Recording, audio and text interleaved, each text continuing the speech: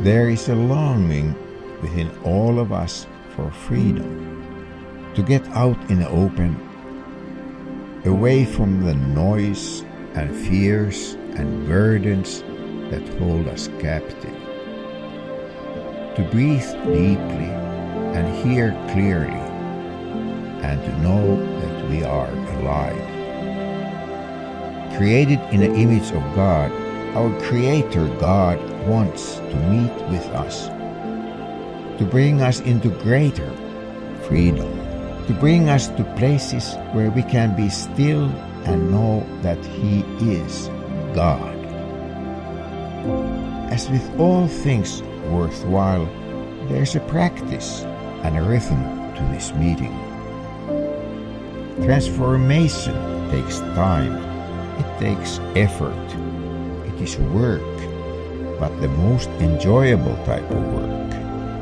The practices of our spiritual life anchor us and carry us forward. They center us as we navigate the storms of life. When we journey into the great expanse of God's love for us, we are transformed by the rhythms of His grace.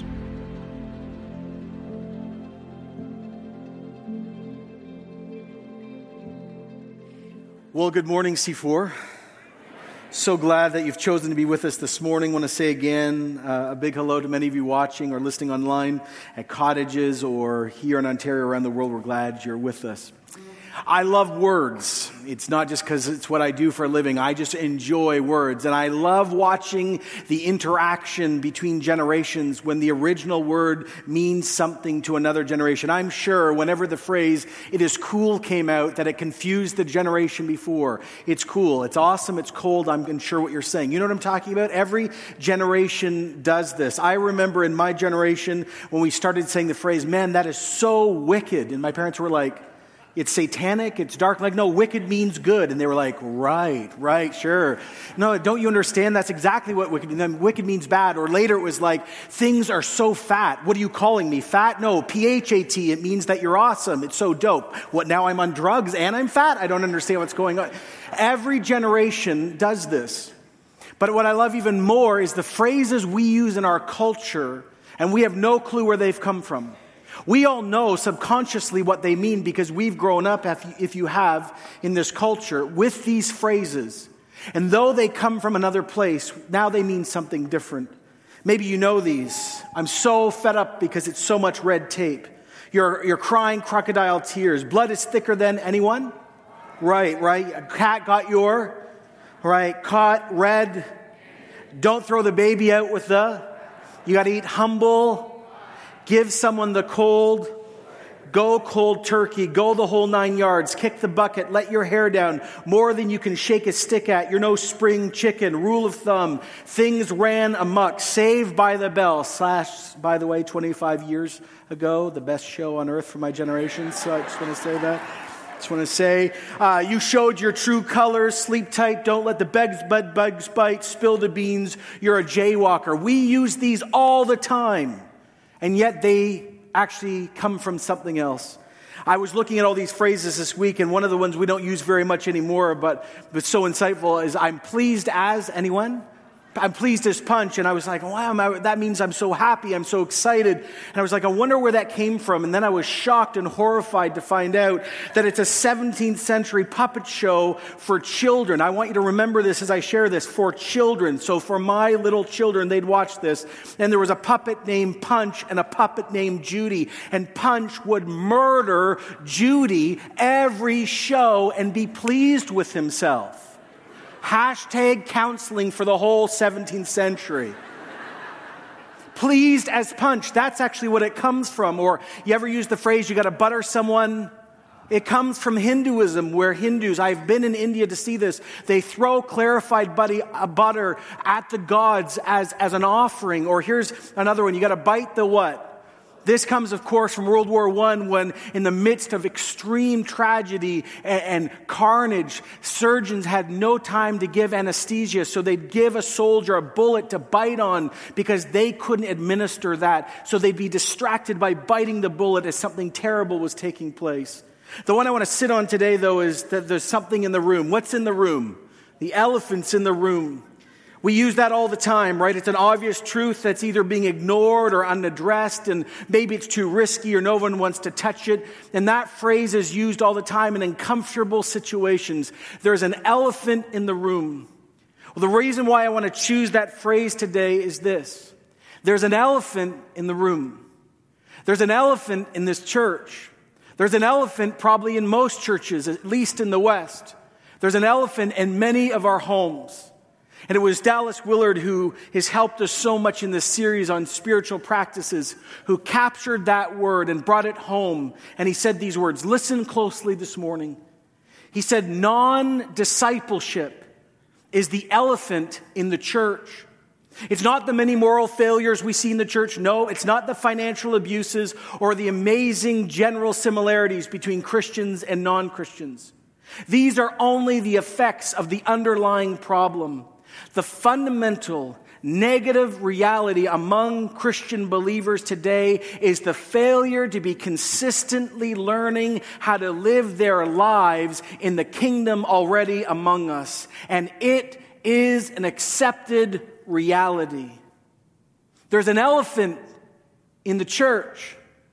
And the elephant is many of us don't look at all distinct from all of those who have never met Jesus.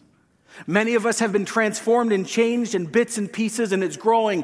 But the truth is, the reason why we decided to do this whole summer series, the reason why we're building a discipleship path for this coming year, the reason why the theme coming this year is Kingdom Come, is because we as a church will not any longer allow the elephant to stay in the room.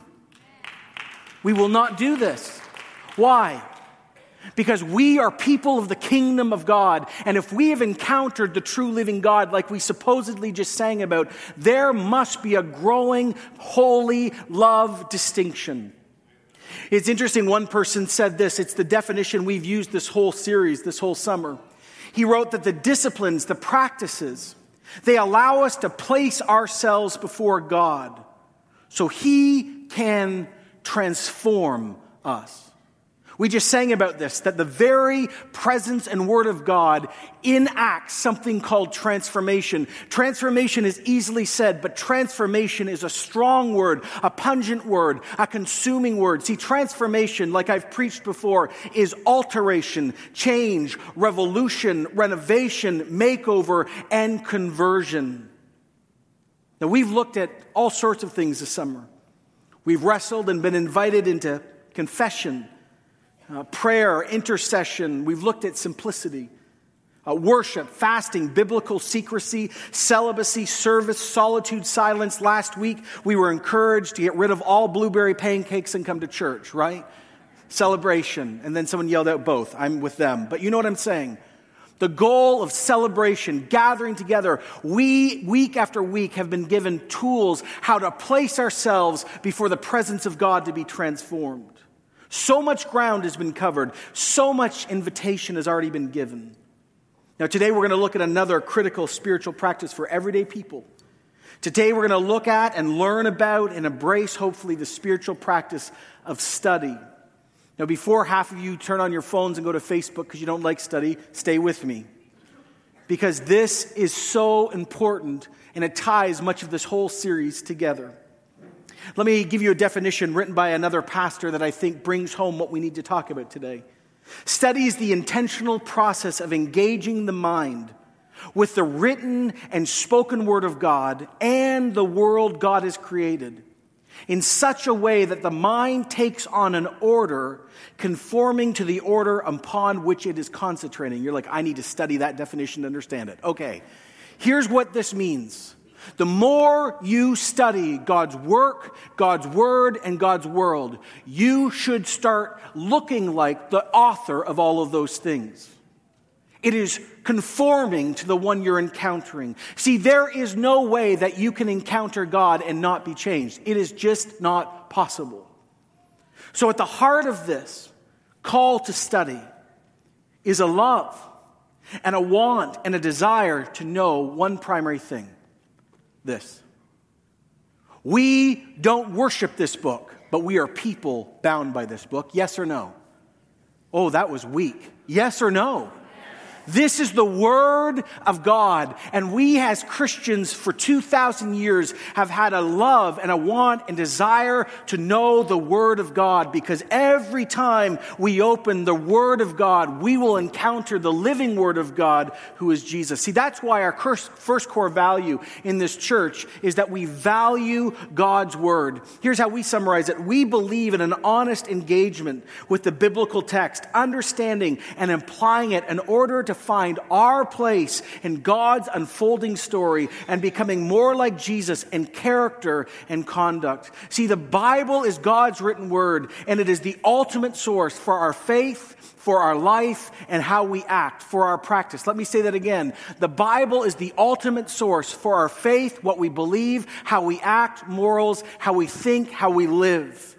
Now, of course, we know that the Bible says that God speaks in other ways beyond the Scriptures. He speaks through nature. He speaks through community, Christian community. He speaks when the spiritual gifts are being used. He speaks through reason and experience. We can look back at what scholars call tradition, what the church has done in history, and what other Christians wrote and wrestled with and did, and we can see what the Holy Spirit did back then, and we can learn.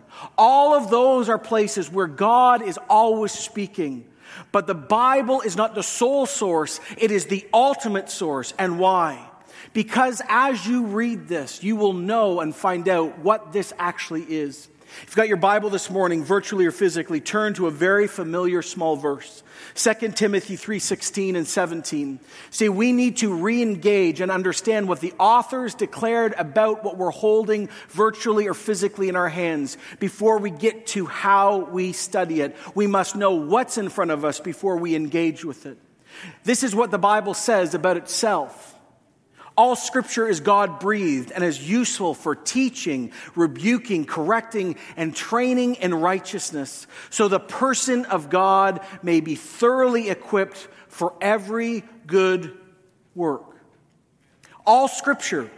When Paul was writing this, of course, he was thinking first and foremost of the Old Testament, Genesis to Malachi. But as you read your New Testament, you will realize it actually includes the New Testament. Already at this moment, Peter is referring in his letters to Paul's letters as Scripture. Matthew and Luke are quoting Mark. Matthew and Luke are quoting each other. Paul is quoting Luke. And so the point is, this is a declaration that from Genesis to Revelation, all Scripture is God's word to us. It was J.I. Packer, the famous Anglican theologian who lives in Vancouver today, who I think encapsulates the best definition of what all historic Christians believe on the nature of Scripture. Listen to this definition. Please don't get distracted. Christianity, he writes, is the true worship and the service of the true God, humankind's creator and redeemer. It is a religion. It is a faith that rests on revelation. No one would know the truth about God or be able to relate to God in a personal way had not God first acted and made himself known. But God has so acted, and the 66 books of the Bible, 39 pre-Jesus, 27 after, are together, notice this, the record, the interpretation, the expression, and embodiment of his full self-disclosure. God and godliness are the Bible's uniting themes. Now let me remind you of what you've just heard. If God had chosen not to get back to us, if God had chosen to remain distant after we walked from him, we never would have found him because our sinfulness and our spiritual condition was so stark. We are dead. We could not find him. But God, who is holy love, decided to find us back, right? That's the whole point why we're here as Christians. And he is saying, rightly in this definition, that the Bible is the final record, the final interpretation, the final expression and embodiment of his self-disclosure. Want to know who God is? Want to know how to know him? Want to be loved by him? Want to love him back? Want life in this life? Want eternal life? You better read the Holy Scriptures. That is why the next phrase in 2 Timothy 3:16 is so important. All Scripture is what?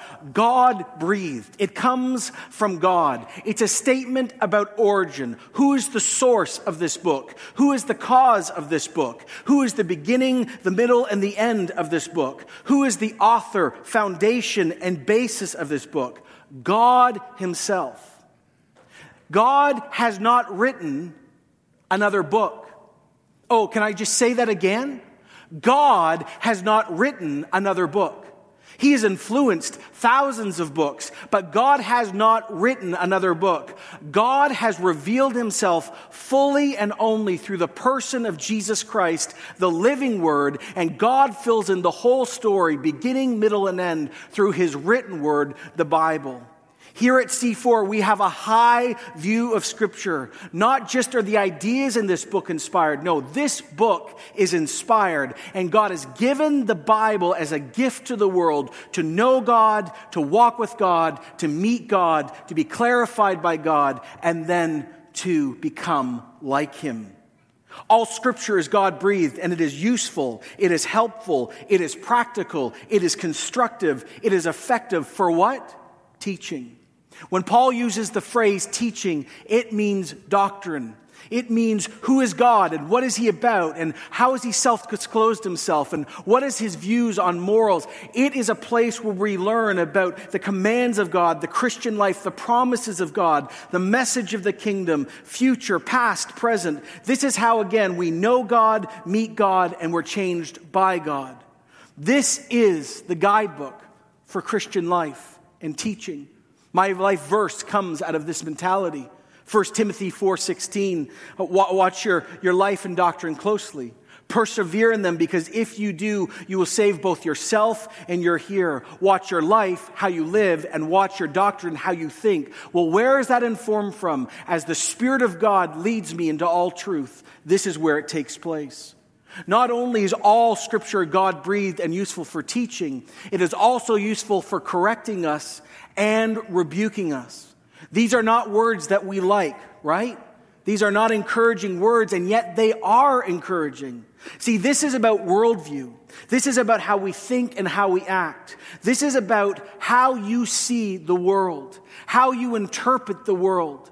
And the Bible is clear, God is clear that his word has to be the lens, the glasses that we see our families through, and our life through, and sex through, and sexuality through, and relationships through, and power through, and politics through, race, gender, economics, but everything is supposed to be seen through the lens of Scripture.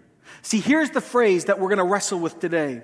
The more you sit under the Word of God, the more you sit under the Word of God, the more you listen to the Word of God, the more you hear the Word of God, the more you submit to the Word of God, the more each one of us and we as a family will be taught, corrected, and rebuked. And why do we need this? Because the best among us are still tainted by sin, and the best among us are still deeply influenced by family and culture and media. And we must continually ask, who has more power in our thinking? Who has more power in our religious views, theology, gender, sexuality? Who has more power, our family upbringing or the Scriptures? It's not saying all these things do not have a good voice, but they also must submit to the written word, because the living word is the Lord of all.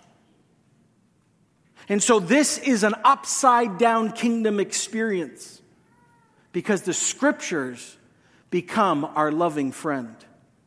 The Bible is given to us to know God, to be taught by God, rebuked by God, corrected by God, because we're broken. But there's something even more here. We also are being invited into righteousness. Now catch this. We are also called into transformation. This is it. This is the reason why we're doing practices. The invitation to follow Jesus in the disciplines is to be transformed, to be made righteous. I love what Philip Tower said when he said, righteousness simply describes an observable Christian life. A life that is God-centered, a life that is God-pleasing, a life that is God-conformed is a life that truly loves the Scriptures. Listen to another verse about the role and nature of Scripture out of Hebrews chapter 4, verse 12. For the word of God is alive and it's active. It's sharper than any double-edged sword. It penetrates, dividing soul, spirit, joint, and marrow. It judges the thoughts and the attitudes of the heart. The Bible is like no other. The Bible is alive. The Bible is life-giving. As the Holy Spirit hovered over Jesus at his baptism to empower him, let me give this image to you. The Holy Spirit of God hovers over Scripture continually to lead us always back to truth and life and God himself. Every Bible, virtually or physically, no matter the translation, God is always hovering over it by his Spirit, ready to lead us into all truth if we truly are seeking him. Now notice, it says right here that the Scriptures will cut you. The Scriptures will pierce the outward and the superficial and will run to the very essence of what the Jews called our heart. It cuts and it confronts and heals our wrong thoughts and wrong actions. And let me again say this morning, you can never divorce the written word from the living word Spirit. You can never understand the Scriptures without the author of the Scriptures giving you insight. It's what Jesus promised to all of us in John 16:13. But when he, the Spirit of truth, comes, he will guide you into what? Say it loud. What? All truth. The Spirit of Jesus Christ is the one who helps you understand the Scriptures, because this isn't just Shakespeare. This is not just a really thought out book, which it is. It's something more going on. This book is God's word to us, and his Spirit is the one who leads us into all truth. See, the more you know your Bible, the more you will know God. And the more you know God, the more truth you will encounter. And the more love you will encounter. And the more holiness you will encounter. And the more you come close to the Scriptures, you will be taught, rebuked, corrected, and trained. And the more you know God, the more you will know his holy love. And the more you know his holy love, the more you want to walk with him, because there's nothing like it else on earth. And the more you know his holy love and you want to be with him, the more you will end up looking like him. See, the Bible not only conforms and confronts our thinking and our actions and our motives. Every time we sit with this holy text, it calls us, it invites us. Jesus, through his Spirit, by the command of the Father, commands Christians to be prepared to serve. You want to know if the kingdom of God is among our church? Service is at the center of a God-given kingdom. That's why it says in 2 Timothy 3:16, right? All Scripture is God-breathed and is useful for teaching, rebuking, correcting, training in righteousness. Why? So the servant of God may be thoroughly equipped for every good work. One of the great privileges of becoming a Christian is we get to serve a world that desperately wants it and doesn't want it all at once. We are never saved by our good works. We are saved by Jesus alone, by grace alone, through faith alone, by God's call alone, by the Spirit's presence alone. But good works are the living sign that we are in relationship with this God. And as we know his lavish love, and as we personally experience his good works towards us, we will do the same for our broken world. What did Jesus say in John 15:16? You didn't choose me. No, I chose you and I appointed you so that you might go bear fruit that will last, so that whatever you ask in the name of my Father, he'll give you. No, you think you chose me? You couldn't even find me on a map. You really think that you could find me in your broken condition? No, don't you understand? You were so spiritually dead. I had to walk into your life, whether you were 3, 14, 20, or 80, whether you remember the moment or not. And I'm the one who said, come back to life. And you did. I chose you because I love you.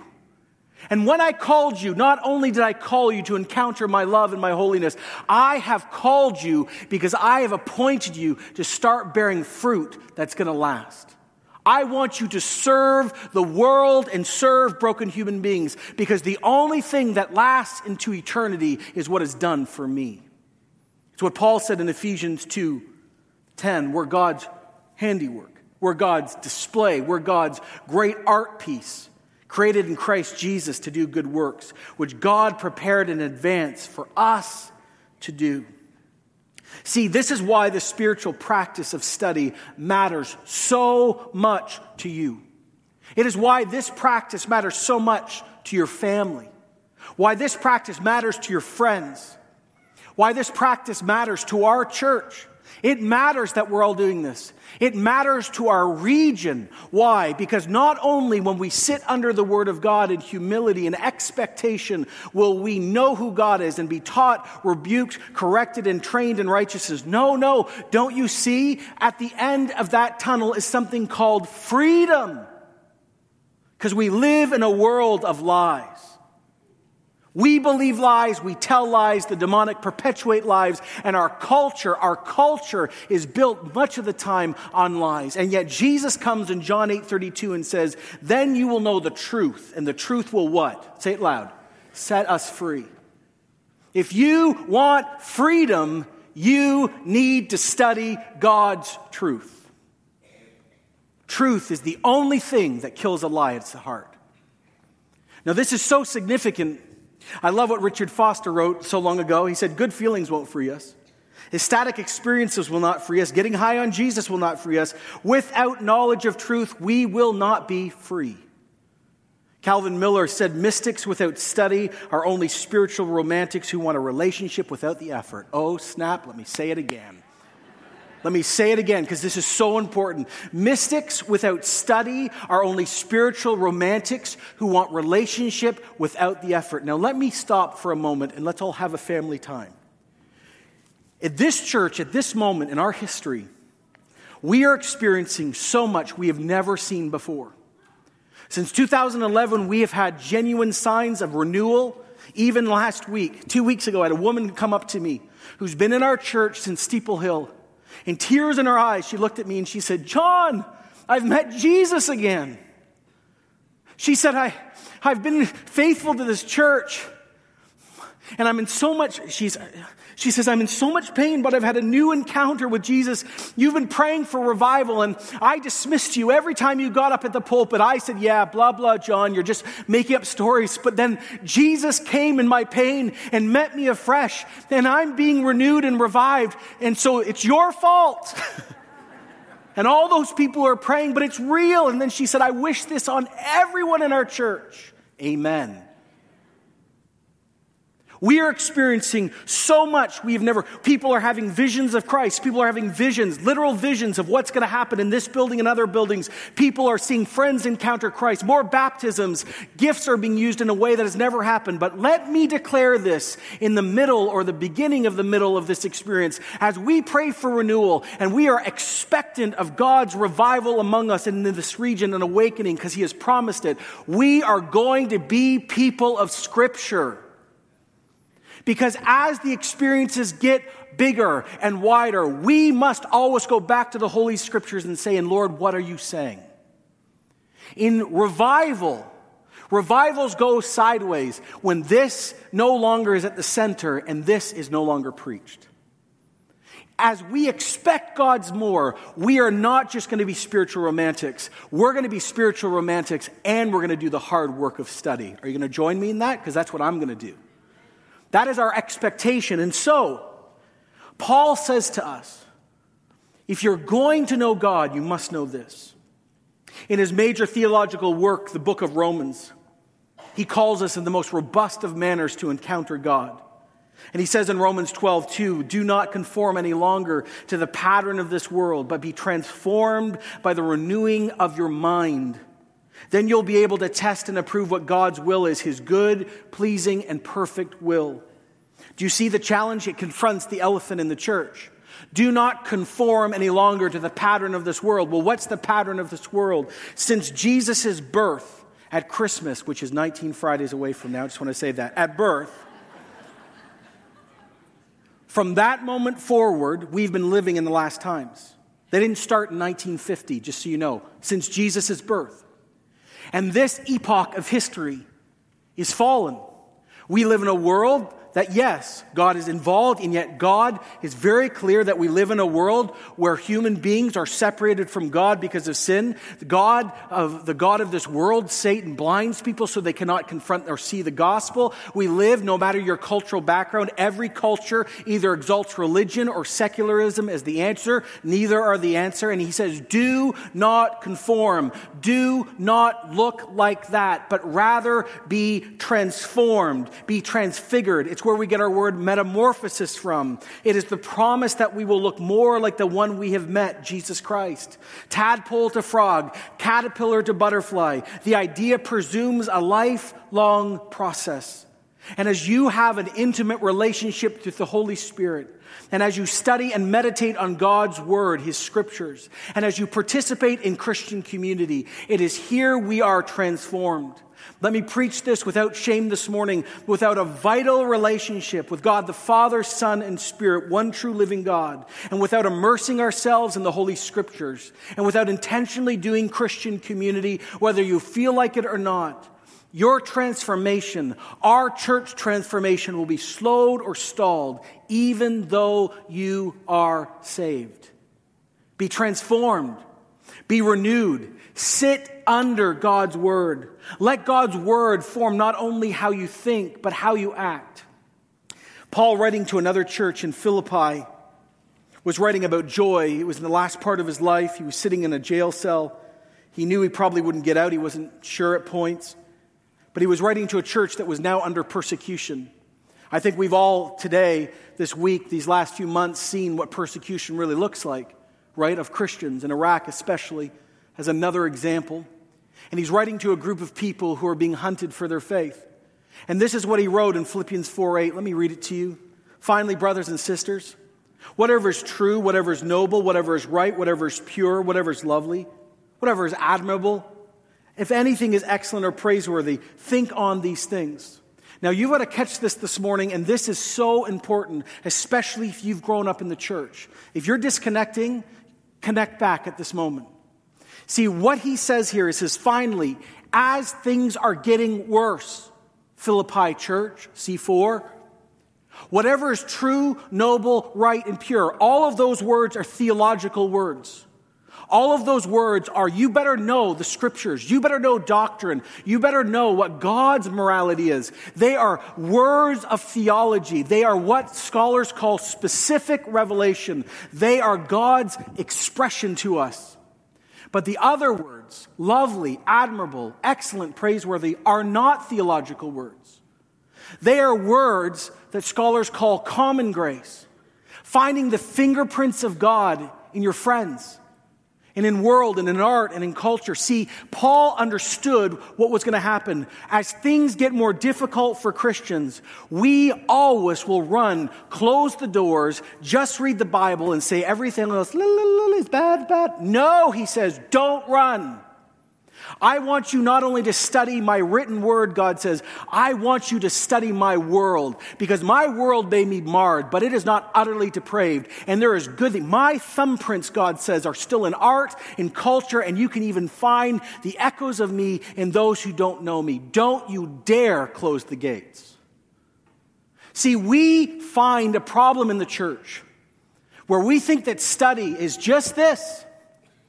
It's ultimately this, but it's not just this. Paul commands us, you look for excellence and praiseworthy things and noble things everywhere and celebrate them. Why? Because God is still at work, because he still says, though my creation is marred, it is still what? Good.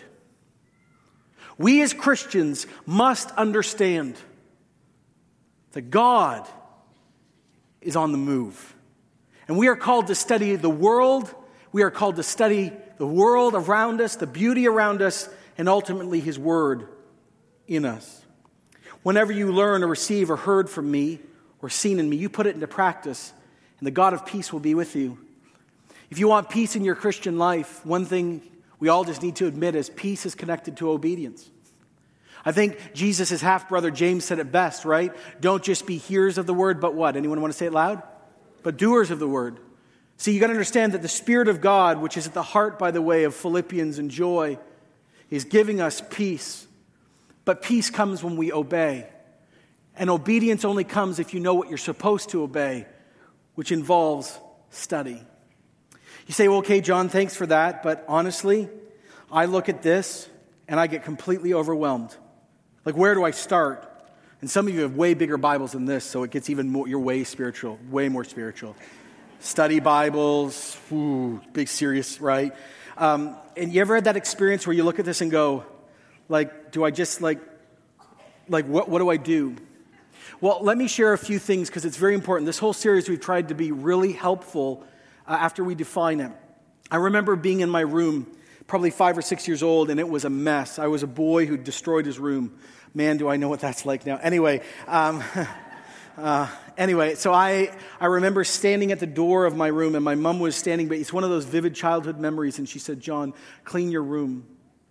And I said, I don't want to. She said, do it. Okay, yeah. So, and I'm in the room, I'm alone, and I remember this feeling of overwhelmed. I was looking all around the roroom. I didn't know where to start. I honestly wanted to do this. I didn't know. My mom came back and was like, why haven't you done this? I said, Mom, I don't know where to start. She said, start with that. I said, okay. And suddenly, slowly, surely, my room was cleaned.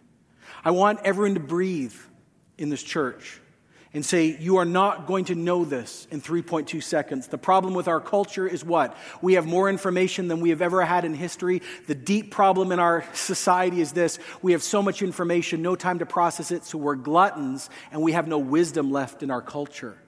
More information doesn't make you good. Wisdom produces godliness.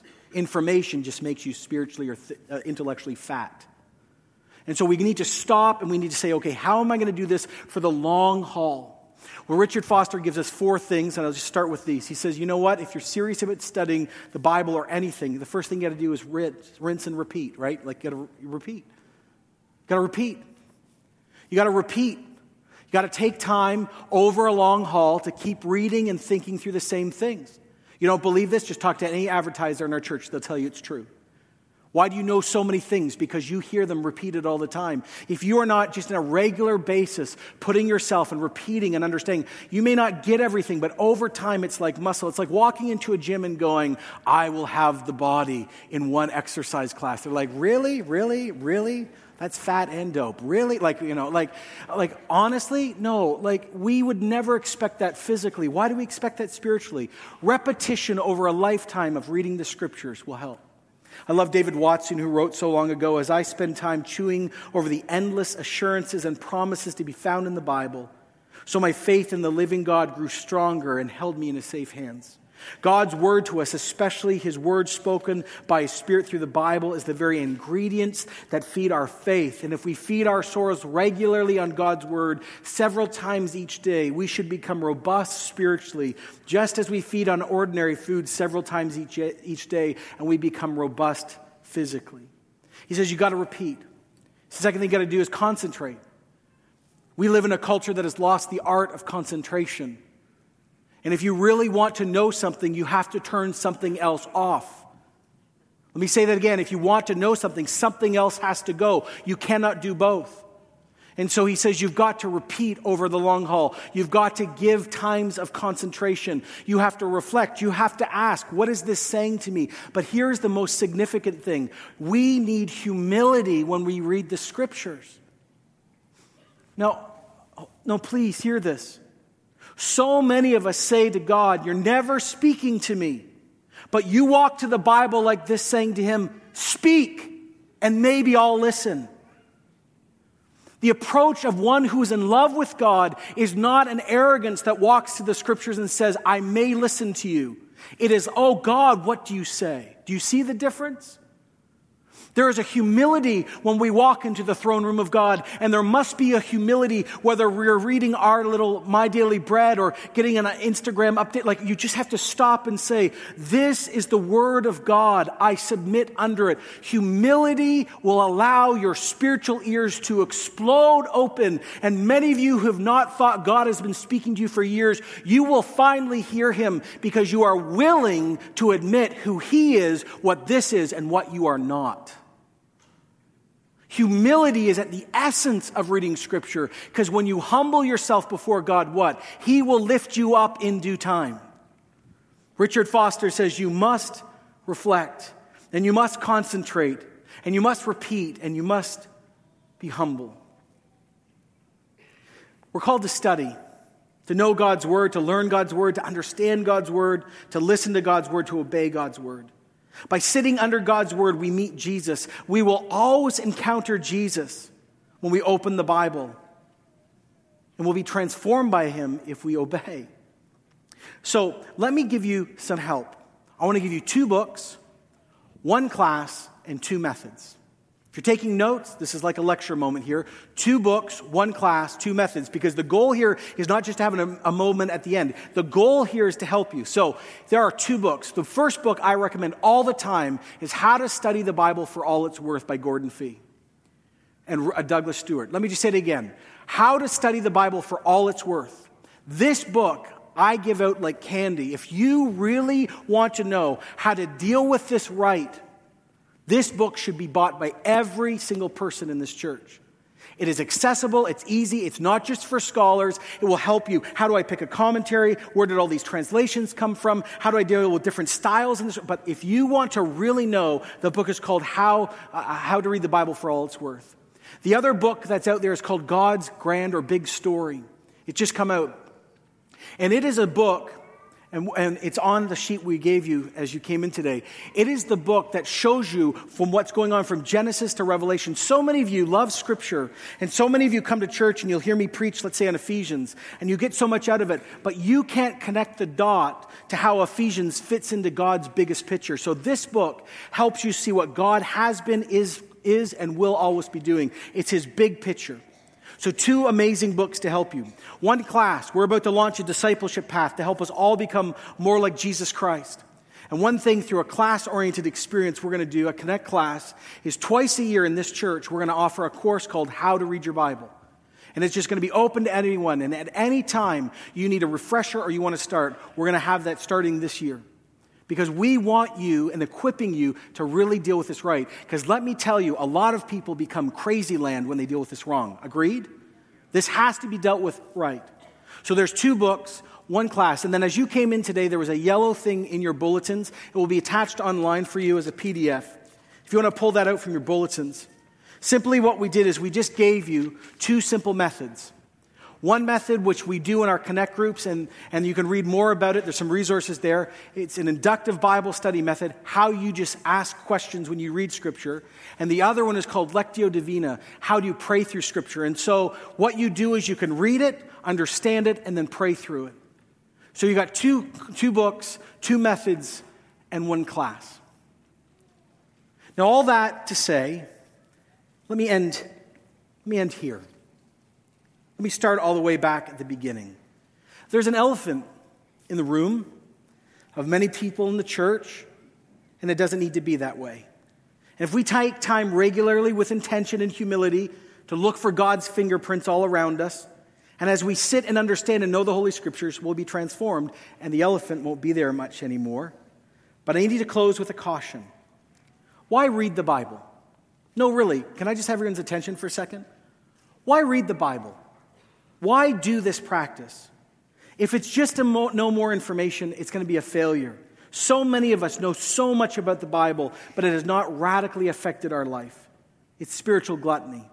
If you approach the Bible just to learn how to be moral and good, you're also going to miss the point. So here's how I'd like to end. I'd like everyone to close their eyes. And I know half of you won't want to do it because I just told you to do it, so I'm requesting it.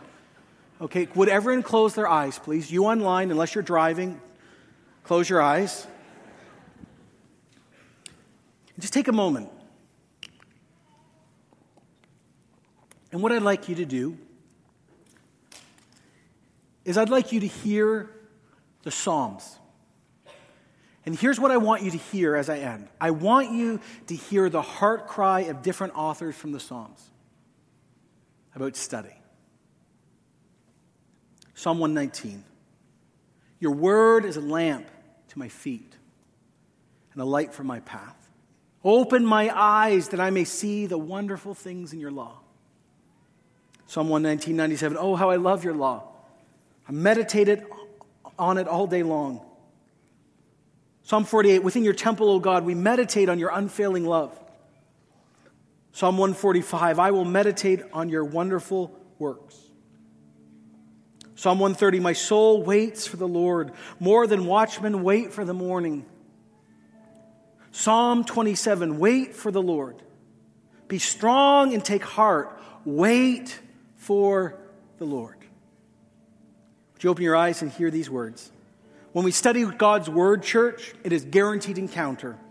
We love the Scriptures. We study the Bible. We immerse ourselves in a holy writ, not because this is God. No, this is God's Word to us. We don't worship this book. Can I say that again? We don't worship this book. We worship the true living Word that gave us the written Word.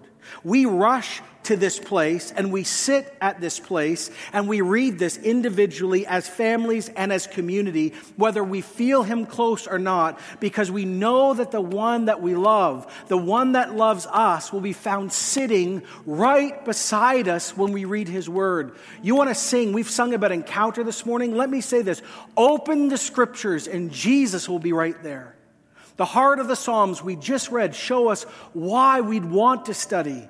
Because when we do it, we will meet Jesus Himself, and through His Spirit, we will be made more like God. Remember what Jesus declares about Himself. He says, I am gentle, I am humble, and I will teach you, and I will rebuke you, and I will correct you, and I will train you, and I will free you. I will deal with your motives. I will make you, and you, and you, and you more like me. Oh, church, let me say this. Study God's world, His beautiful, awesome world, and study God's written Word. For when we do this, suddenly over time, we will look up and realize the elephant is getting smaller and smaller and smaller, and then the elephant will be gone. And let me say this. I want Jesus in my room, and I want Jesus in your room. And I want Jesus in this church, and I want Jesus in this region more than any elephant that stamps and chokes out what God is trying to do. So let me just say,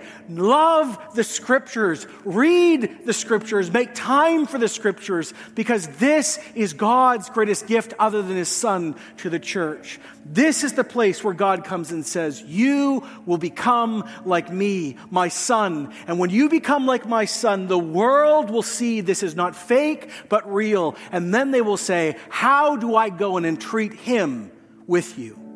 If you want evangelism, renewal, revival, awakening, love the Holy Scriptures.